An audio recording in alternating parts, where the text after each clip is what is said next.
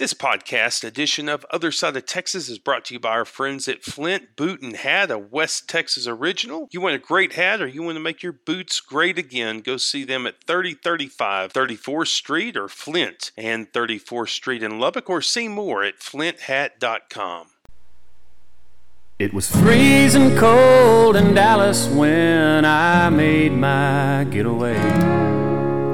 I outran a cold front when I gave my truck the reins. Barreling down I-35 with one thought on my mind: forget the race, find an open space. Hey there, howdy. Thanks for tuning in, and thank you for telling friends that you hang out here on what is one of the fastest growing radio shows in all of West Texas. Sitting with the team last night about what do we need to do, and they told us that we did this program daily or weekly, February, and then in April changed things up, and since April this is just online. We've had 100,000 plays, and I'm really grateful. Did a little video that we're going to put up about that, but grateful that you take time and hang out on the other side of Texas with me, Jay West Texas Leeson, with all my West Texicans and all of my folks in College Station who make this must listen to radio, jamming out here where Buddy Holly became famous. Well, Buddy Holly was just doing his thing here. He became famous Waylon. Working out here as well, broadcasting from the Racer Car Wash Studios, voted Lubbock's best wash for 5 years running. Stop into one of 5 convenient locations here in the Hub City for the best wash around. That's guaranteed. Check out more at racerwash.com. You want to be a part of the program as we roll along here. 806-745-5800. That's 806-745-5800. What's the news? Asked Travis. The news is this. They're on the text line. The news is hard to come by at this point. And we are working me and a group of people, working very hard. And I'll go back to this later in the program. Whenever you get home from Halloween and all the easy stuff's on top and you pick all that out and then you got to dig through the bag. That's where we are right now as we look at Regent Gate and all the stuff that's going on there. There's a lot under, and I've got to be really careful at this point as I discuss these issues because it has to be right. And I don't want to just throw things out there to throw them out there because Regent Gate gets pretty dicey. Because of the people whose thumbs some of these regions are under. It gets pretty difficult. Hey, but today what we got is Ross Ramsey for you, executive editor of the Texas Tribune, going to come up here about 10 minutes from now. We'll check in with Ross Ramsey and kind of change the tone and look at what's going on across the state from somebody who's been watching it for 40 years. And that's Ross Ramsey. A little bit later on, we're going to play a game of Which Regent Did It? Which Regent Did It? Give you an opportunity to jump here on the text line. Win some great other side prizes. Which Regent Did It? Coming up shortly. But first, I'm working on something I'm going to put up tonight. Oh, by the way, tomorrow we are going to play an extended hit the headline news, Daniel, because I'm going to throw you off here. We're going to tomorrow bring you the Rager Dykes bankruptcy schedules expected to appear tomorrow. That'll be the talk of the town. We've played you bits of audio here on the program.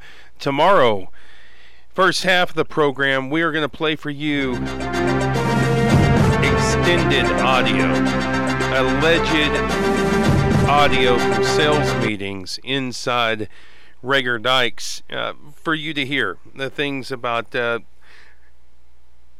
alleged Bart Rager's his attitude towards bankruptcy, his attitude towards how well his name is known, and it'll be some great background for you as you read the news that will certainly dominate the weekend. Tomorrow, I'm just going to guess, the schedules will come out, and then the follow-ups will be what happens to these entities, banking and otherwise. A couple of banks in town going to get hit awfully hard tomorrow, my understanding, here in Lubbock. And what's the fallout from there? To whom do they owe money? Can they make it? Are they going to exceed their legal lending limit? That's going to be a big story as we go into the weekend. Also, we have. We got to hit the news music again. You got it? You got it handy, or you already moved on to the next thing? You got it? Okay, you do got it. We're just going to be busting it up tomorrow on the show. We're going to have a member of the House the Texas House Investigating and Ethics Committee on the program to give their thoughts about what they see going on at Texas Tech and their thoughts on where they are on moving forward in the process and what the temperature of the committee might be as they see these things come forth from Texas Tech. Plenty of questions to be answered. And then on Friday we'll have the author of Perfect Pass, C.S. Gwynn, on the show, Sam Gwynn, and we'll be talking about how Hal Mumme and Mike Leach changed college football. I believe it's a New York Times bestseller by Sam Gwynn. But first, let me get into something that I'm going to continue throughout the program. And excuse me, clearing my Leeson throat there. I want to begin to talk about Greg Abbott, Governor Abbott's Lubbock problem. This all kind of started as I wouldn't say a small fire, it was a considerable fire, and then it began to rage across the prairie up here on top of the Cap Rock. And the story begins with what I've written about. Daniel Hodge, Chief of Staff of Governor Abbott, late 2016, comes into the Regents and says, you can have a vet school or you can have a dental school, but you won't have both. Choose. And at that point in time, the dental school was funded by a great deal of Woody Hunt money as part of this investment group, which I'll get into more next week. But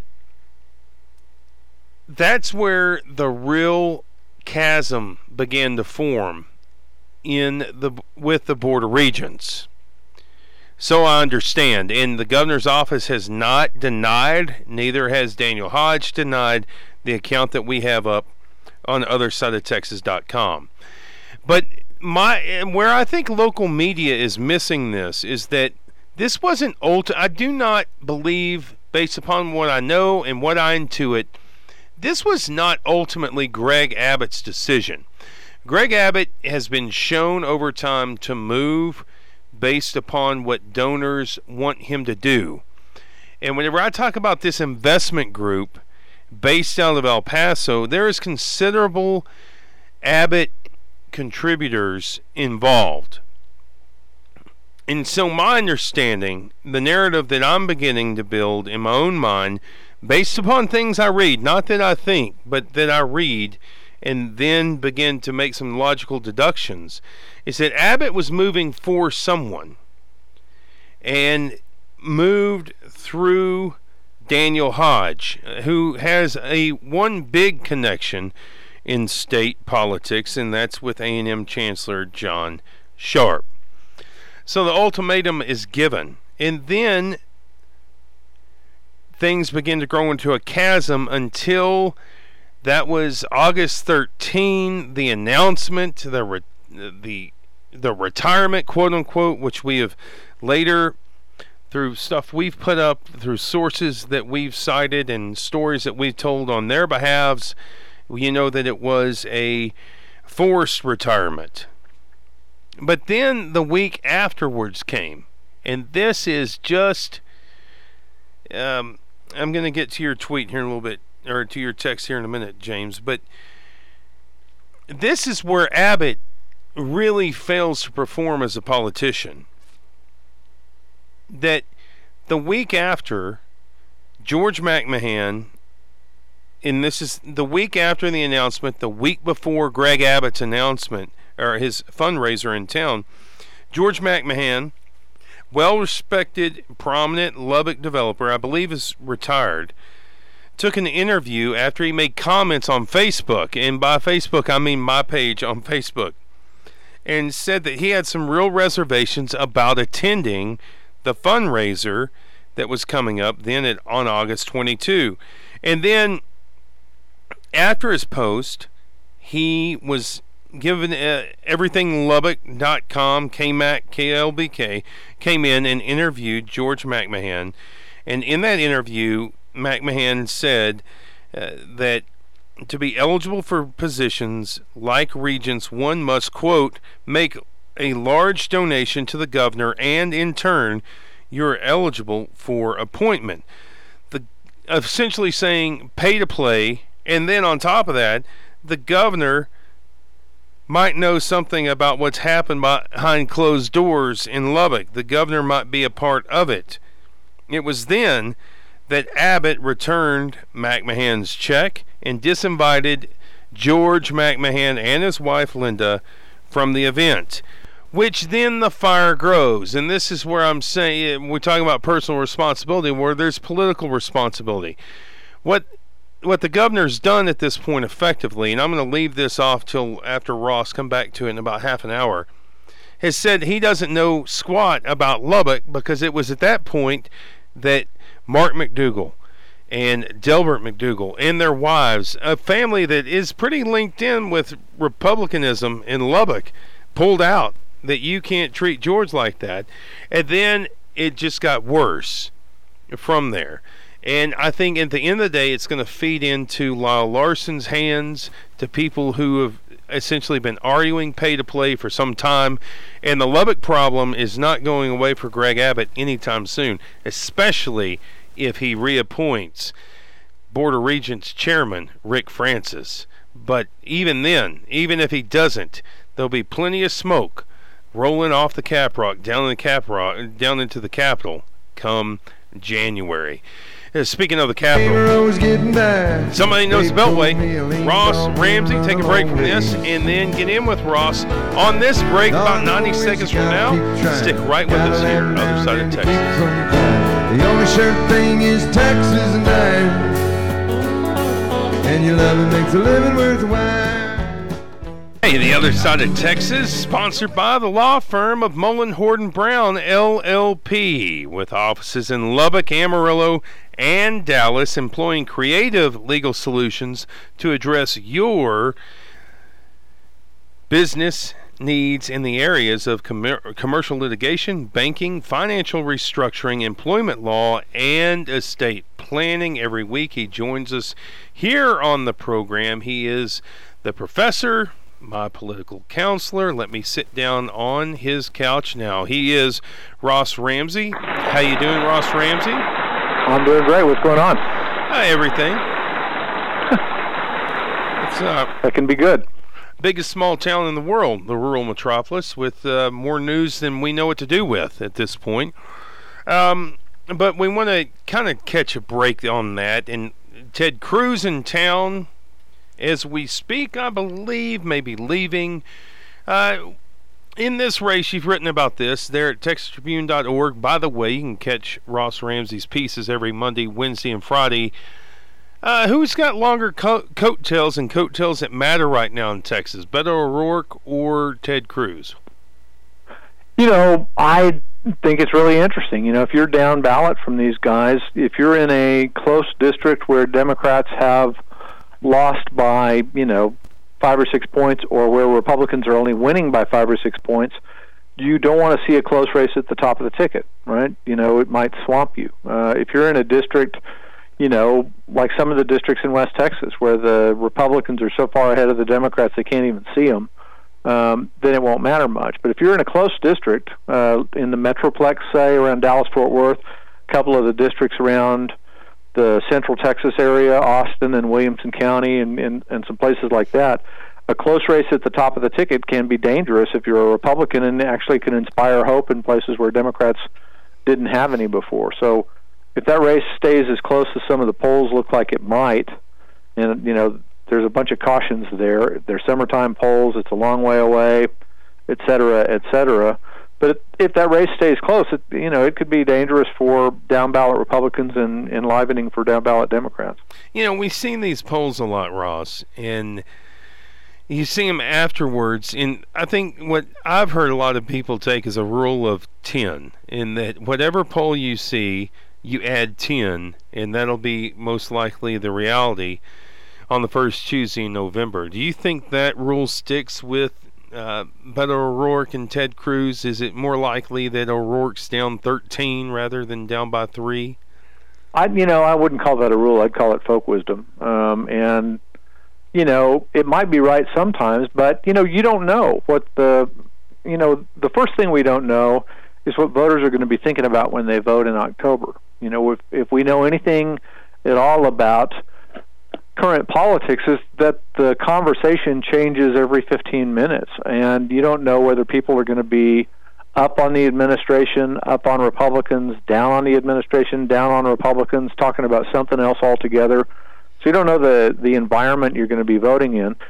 The next thing that you don't know is how you're going to be thinking about Ted Cruz, and in particular about Beto O'Rourke. We've talked about O'Rourke has a pretty large number of people who haven't made up their minds what they think about him yet.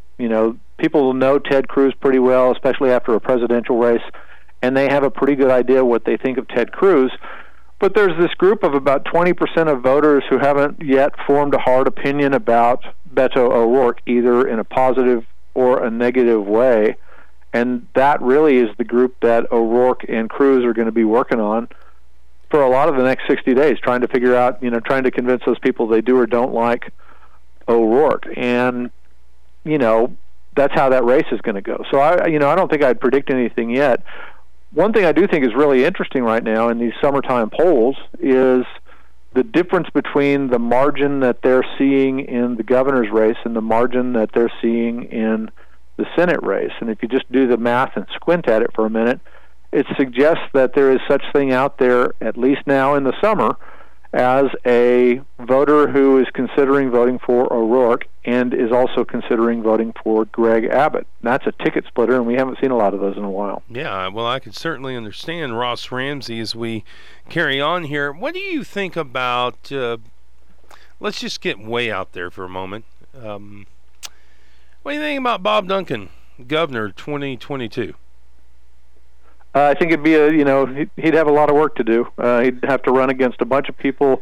We're in this weird situation in the Republican Party right now where that's similar to where we were with the Democrats in the 90s. There's a bunch of people in down-ballot statewide offices like Ken Paxton and George Bush and Glenn Hager and Christy Craddock and, so on, who have their eye at least sideways on a future gubernatorial race. And they're all sort of building organizations and building the kinds of contacts and the kinds of outfits that you would need to run for governor if and when Greg Abbott isn't running for governor. This happened in the 80s, when it was Gary Morrow and Dan Morales and Rick Perry and Kay Bailey Hutchison and John Sharp and all of those kinds of characters. And I think those people who are building the organizations and are already in statewide office would have a jump on almost anybody who's not in that position. But it doesn't mean they'd necessarily win, but I think they'd be the people that you'd consider first at least at this point in a race like that. Yeah, well, I'll ask you about something. I see Republicans beginning to let up a little bit from where they were 4 years ago, and I know this is an obvious answer because you're let up how? Well, let up on the hardcore right stuff. I'll give you a great example, and I appreciate it. Senator Charles Perry. I think locally you've seen him not throw as many rocks, but catch more rocks, so as to say that the context has changed a little bit nationally, and I think that may play into some races coming up. Yeah, I think I think that's certainly possible. I'm always a little bit hesitant to predict the future in politics because it jumps around so much. I mean, if you look, 24 months ago, I certainly wasn't predicting the rise and success of Donald Trump, and I don't think a lot of people in politics were. This game changes so quickly, and unexpected things happen so regularly that it makes fortune tellers pretty humble. Yeah. Well, and speaking of rules or folklore or whatever we want to call it, we were all certainly off by 10 points on Trump. Ross Ramsey, as we carry on here, one other little curveball I want to throw at you. Yesterday we had Lyle Larson on the show. He thought 2026 would be a time in which these Republican majorities are going to be in a lot of trouble. Now I'm asking you to look into your crystal ball, but do you think that, because we were having a conversation about, he said, look, I would go after the governor's, what he calls pay to play, regardless who the governor was. The legislation that he filed last session. That was right. And I think 3305 or whatever the House bill was, but he was talking about it within context of Regents and Lubbock and at Texas Tech. But he said, look, if we don't get this done now, if Wendy Davis, what he said was, if Wendy Davis were governor, we would go after pay to play. So why are we waiting? This is a bipartisan, this is what's good. And I just thought so the conversation came around to, when do you think Democrats will make this move? And he said, I think by 2026 we could be looking up as the minority party in Texas. 2026 is a science fiction year to me. You could have, so many things could happen between now and then, and it's just as possible that in 2026 you have the kind of movement that he's talking about, but it's coming from in the Republican Party. Politics changes all the time, and it changes depending on the context, and what really changes it is what voters are interested in. And until voters are interested in something like that pay-to-play legislation, the legislature is certainly not going to go against a governor of its own party in a situation like that. If voters were demanding it, though, they'd run over him. That's always been true. So if Larson or whoever can get, people to rally around that and get voters paying attention to it, if voters pay attention, legislators will, and the law will change. Now, whether that's going to be a Democratic resurgence or a Republican resurgence or what, or if it's even going to happen, that's just something to bet on, to wager on. By that point, I will be saying, welcome in Ross Ramsey, a 50-year political observer in Texas. That'll be I think great. You'll be trying to find me where I retired. I'll still be calling you. So for folks, one big issue that new listeners may not be aware of is that there's a new speaker who's about to be elected in the Texas House. Talk to us about the theatrics that'll go on there, the political maneuvering, but I want to begin you with this. Why is that such an important issue in Texas right now? Who will be the next Speaker of the House? The easiest way to describe this is that the Senate and the House and the governor during a legislative session are always jockeying with each other and negotiating with each other. Sometimes all three of them are in agreement, and sometimes none of them are in agreement. So it's 1 to 1 to 1. But a lot of the time it's 2 to 1 some way or the other. The House and the Senate against the governor, the House and the governor against the Senate, and recently, for the last couple of sessions, it's been the governor and the Senate against the House. And if you're changing leadership in the House, one of the questions in front of the House is going to be, do we want to get along better with the Senate and the governor? And by get along, I mean, do we want to pass more of their kind of legislation, or do we want to continue to resist some of it as we have been doing? And one of the things that's at stake in a race for Speaker, and one of the things that will become evident in the race for Speaker, is how the House feels about that. If it's the sentiment of most of the House to, hey, this has gone on long enough, let's make up, then you'll see a Speaker who's, different and handles things differently than Joe Straus. If, on the other hand, Joe Straus turns out to have been handling things exactly the way the House wants to, then, that kind of a Speaker is going to probably emerge over there. And so as we're in this race for Speaker of the House, one of the questions, I don't know that it's going to be the question, but certainly one of the questions is going to be, for that Speaker among members of the House, is going to be, how do you think we ought to handle the Senate? How do you think we ought to handle the governor? And, there's 150 House members. There are probably 150 variations on the answer. But what's at stake for voters, if you want the kinds of stuff that has been blocked by the House, this is an opportunity to get a speaker who's more on your side. And if you are more on the other side and you like the way the House has gone and that they blocked some of the things that they blocked, then you're hoping and rooting for somebody who, at least, on those kinds of issues, is like Joe Straus. That's really what's at stake here. How many of the 150 in the House are looking at the mirror and thinking that they are the next Speaker of the House? I think the only one that you're sure is not is probably named Joe Straus. Yeah. Right. I think they get up. Everybody gets up the next morning and says, "Wow, could it be me?" Yeah. Huh. So there's big power grab going on to become Speaker. Are there other power grabs going on? Yeah, I mean, the first thing a speaker does is name the members of the committees and name the chairman of the committees. If you want to run the budget and you want the Appropriations Committee chairmanship, nobody can promise it to you. It's against, it's actually against the law to trade and say, if you vote for me, I'll name you to that.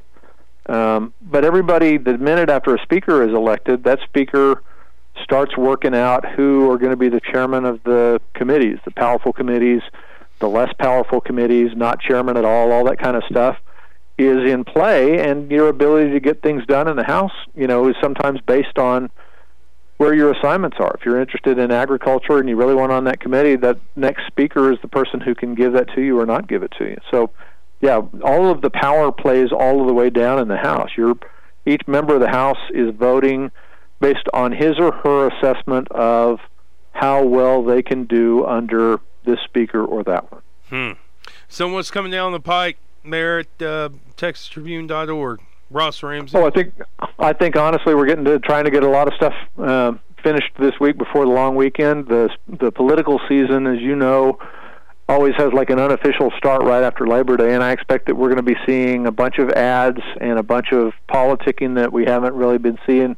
If you think the summer was busy, you're about to really see something. And do y'all take political ads? Kind of getting ready for all that. Sorry? Take political ads on the site, Texas Tribune? I think we would. We don't. We haven't necessarily taken like the regular, one trying to bash the other one's head in, all of those kinds of ads. But we've taken some political ads. I don't know that we've had campaign ads on the site. I'd have to go back and look. Yeah, I haven't seen them. That's why I'm asking. Kind of wrestling with that. Maybe we can talk about it offline. You can give me some further counseling. All right. So, Ross Ramsey, thank you, buddy. Every week, Ross Ramsey, check him out at Ross Ramsey on Twitter. Do you have something else you want to throw in there? No, I was just going to say it's always a pleasure. Thanks, bud. I appreciate you. We'll talk to you next week. Ross Ramsey, ladies and gentlemen, get into a break and get back in with See Everything Lubbock, just putting up a public records show that the misappropriation rumor absolutely false against Bob Duncan. Get into that more. Stick with us here on the other side of Texas. We'll go honky-tonkin', sugar booger. We'll go honky-tonkin' round this town. Hey, rolling along in the segment brought to you by Title One, Lubbock's digital real estate and title escrow company. Title One is committed to providing you with the highest level of communication and service from the time the contract opens until it closes.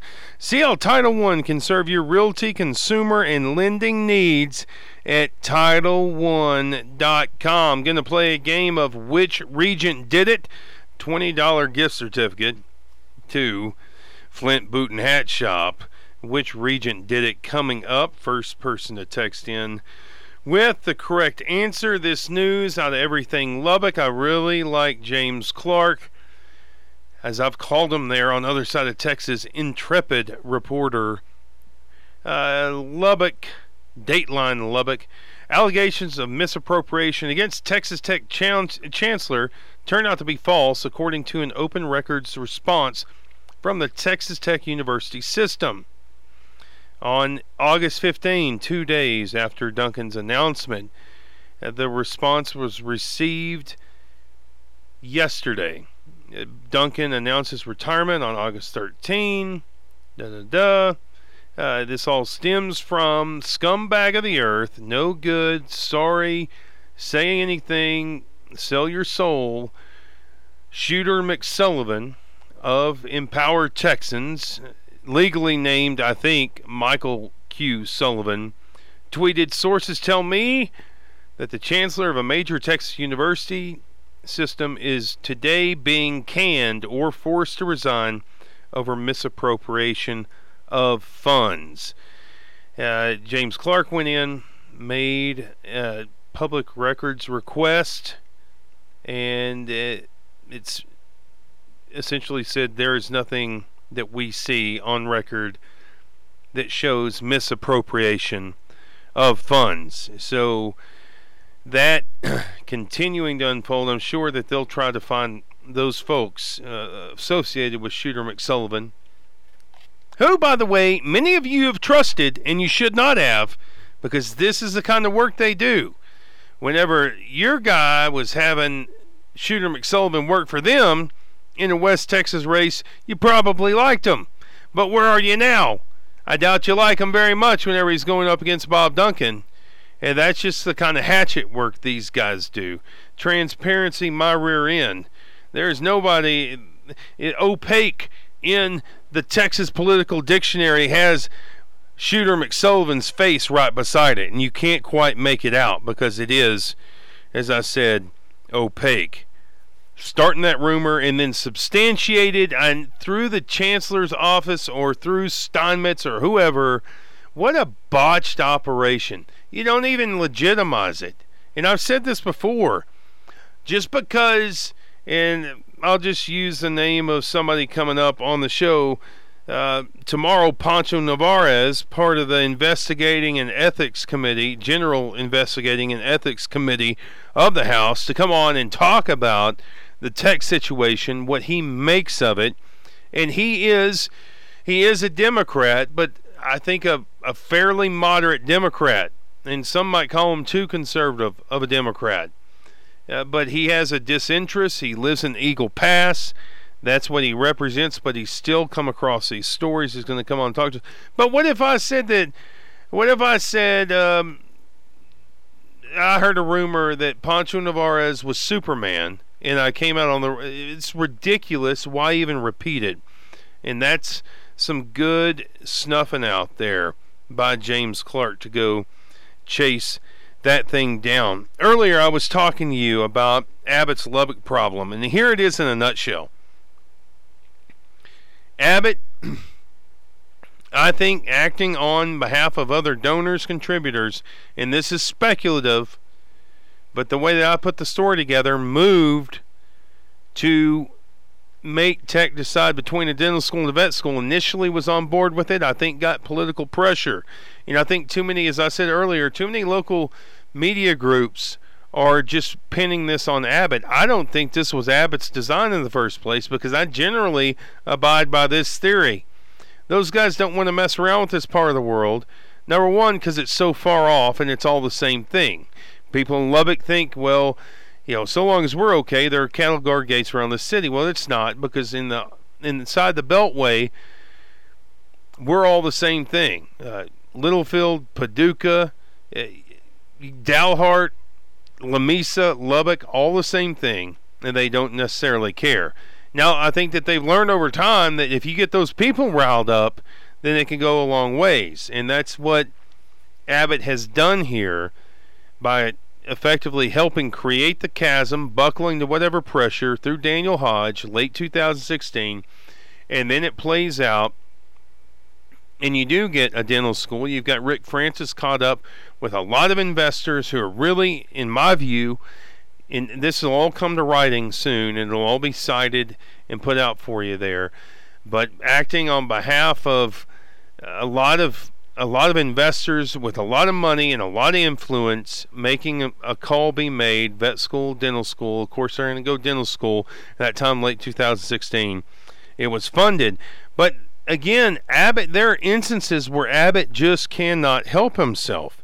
And to come up here and to say, because he's bothered in the same way he got bothered by Lyle Larson, who put up a bill to limit he could only appoint somebody if they'd given less than $2,500. Well, now they're giving hundreds of thousands of dollars. The the governor gets irked about that, vetoes a couple of Lyle Larson's bills. If you didn't listen to the program, you can go back and catch this episode, one back from where you're listening now. Lyle Larson, couple of bills vetoed, and then on top of that, he draws a primary opponent who he says got $150,000 from the governor. Now, somebody else who spoke out publicly on this was Sarah Davis, a state representative out of West University Place. And if this is all making your eyes glaze over, I'm coming back to it here. Guess who's the chair of the House Investigating and Ethics Committee? One Sarah Davis. That's who. And so Abbott has a real problem on his hands up here because of the way that he's handled things. To tell McMahon, to tell George and Linda, here's your money back, and then to disinvite them, and then to rile up the McDougals and get them out. And that brings us to where I left off in the opener of the program, is that now you've got guys like Lyle Larson who, and not guys, a Lyle Larson, and a House that backed the bill, I think put 91 votes towards it, some 40 or so against it. John Frullo of Lubbock, the state representative, voting for it. And now you've got this problem on your hands because this is going to die down before January. Unless word breaks that Rick Francis, the chairman of the board, is going to be reappointed into what I think will become he'll break 20 years straight on the Board of Regents. Rick Francis, who has an LLC, Red Raider Capital LLC. And he's certainly, this is not absolute power, but it's kind of a whole lot of power, and kind of a whole lot of power corrupts. And I think that the financial disclosures begin to allude to that, and so Francis has acted in the way he has. But the problem going forward for Abbott is that while, as Ross Ramsey was just saying, if members of the House and the Senate don't see it as a problem, then they're going to kind of balk away from it and not take it up. But now, if you're Senator Charles Perry and you're getting all these emails about this situation, and then Lyle Larson puts this bill back up, guess who's going to be in the testifying line to speak on behalf of the bill for Lyle Larson, who was not there before? A lot of people up on the Caprock, and a lot of people be waiting in that line that are wearing red and black because they've seen it play out firsthand right where they live, and they're going to want something to be done about it. And I have this tagline: the last thing you want to do is get Lubbock folks riled up, because they can raise a lot of, in case little kids are listening, HE double hockey sticks. And we certainly can, and that's been the case over the last month and will continue to be the case. And that's what I think Abbott's Lubbock problem will be going forward. And it's not that, the political math is this: it's 10% of the vote. So he doesn't necessarily have to care, because I doubt anybody outside of like 0.5% is going to go vote for Lupe Valdez. But it can present problems as the rest of the state begins to see, wow, that played out up here. I hope it doesn't play out down here, over there, because then other senators, not just House members, but senators, could get indignant about it.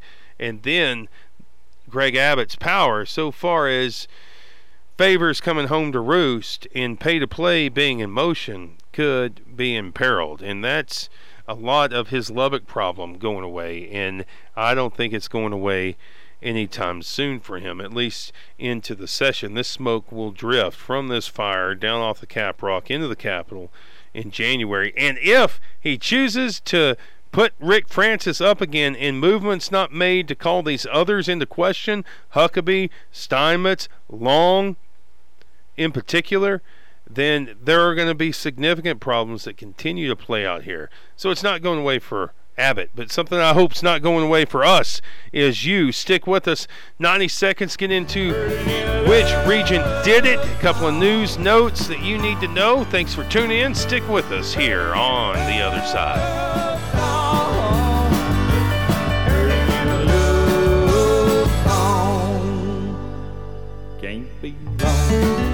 Howdy, Jay. West Texas Leeson here. I'm going to tell you about my friends at Flint Boot and Hat. They've been building hats since 1994 and repairing boots, I guess, since forever. My dog chewed up my ostrich boots. Jared and his guys replaced the heel, made them look new again, put new pulls on, and at a super affordable price. They've resold my boots, and they build great hats. Love these guys. Go check them out.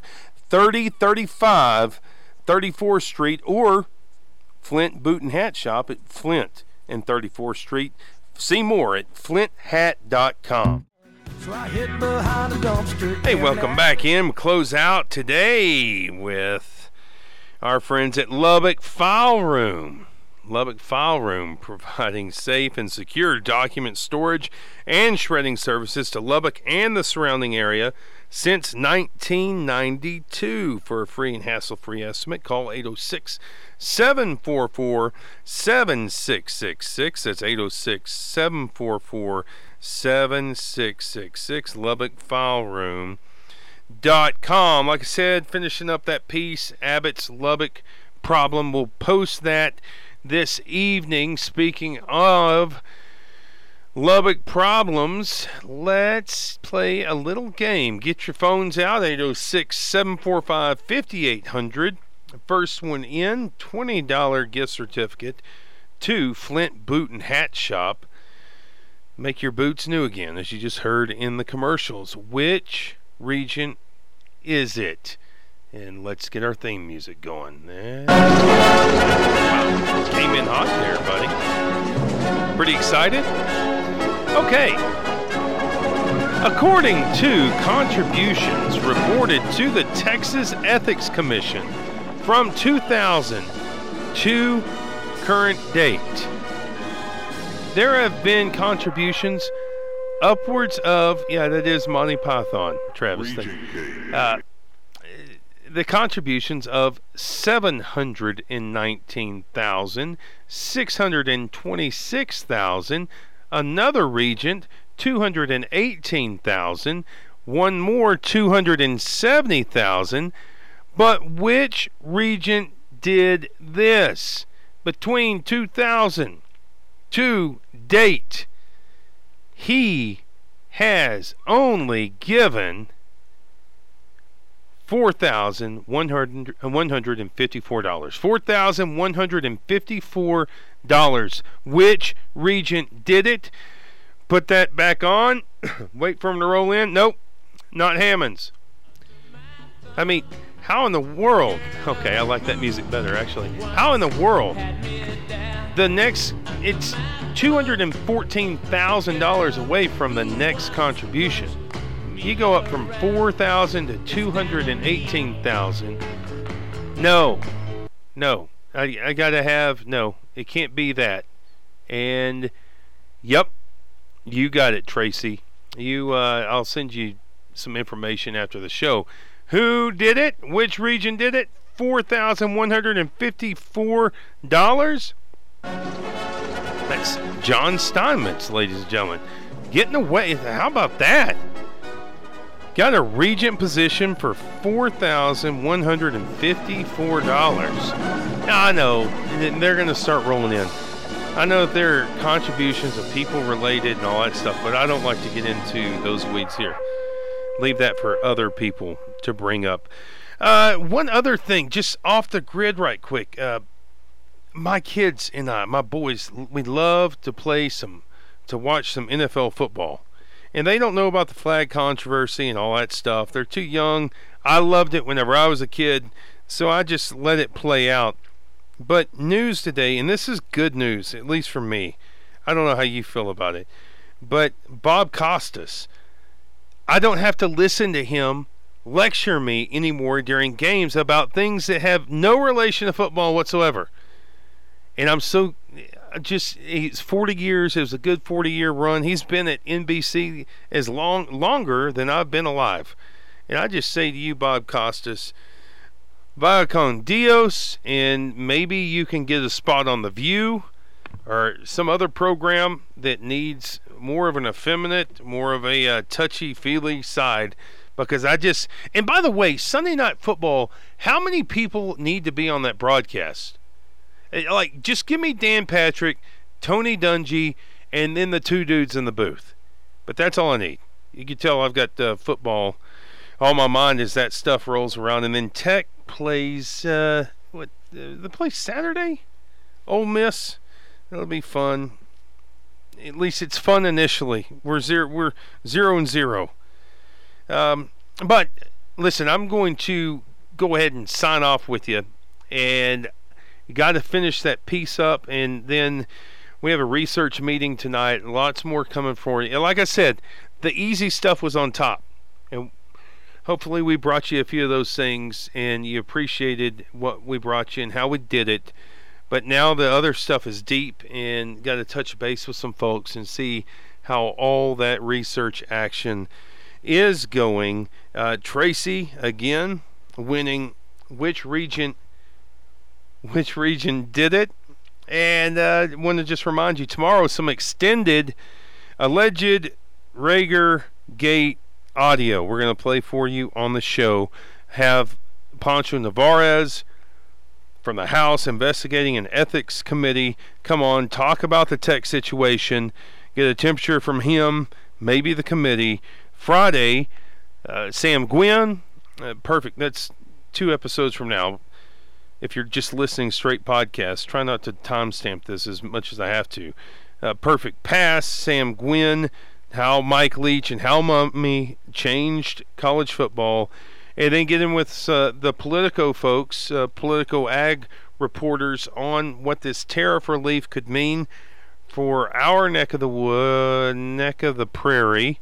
And also my buddy Brandon Darby, Breitbart, Texas, your buddy, our buddy, taking down some major cartel chiefs, the chief and then the lieutenant there at Breitbart, Texas, the Cartel Chronicles.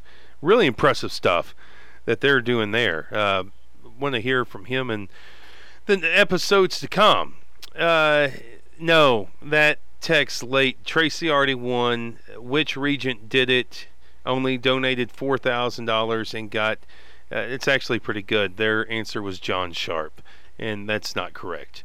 But speaking of John Sharp, just a little ditty throw out to him. I mean, listen, he won the war, or has won a major battle, and we buckled. Our regents buckled, and so, yeah, under his thumb. Hey, don't stay under anybody's thumb. Be a West Texacan, not a West Texacant, and we'll get it on and get it back on next time here on the other side of Texas. For Ross Ramsey, looking forward to Pancho Navarez. Looking forward to the audio that we're going to break loose for you tomorrow, where we rave on here from AM 580, the studios where Buddy Holly became famous. We'll see you next edition of Other Side of Texas. It'll be must listen. Go ahead and get the popcorn ready. Signing off. Got to get home. Great family, above average dinner, and I'll talk with you West Texicans tomorrow about this time, right here on AM 580.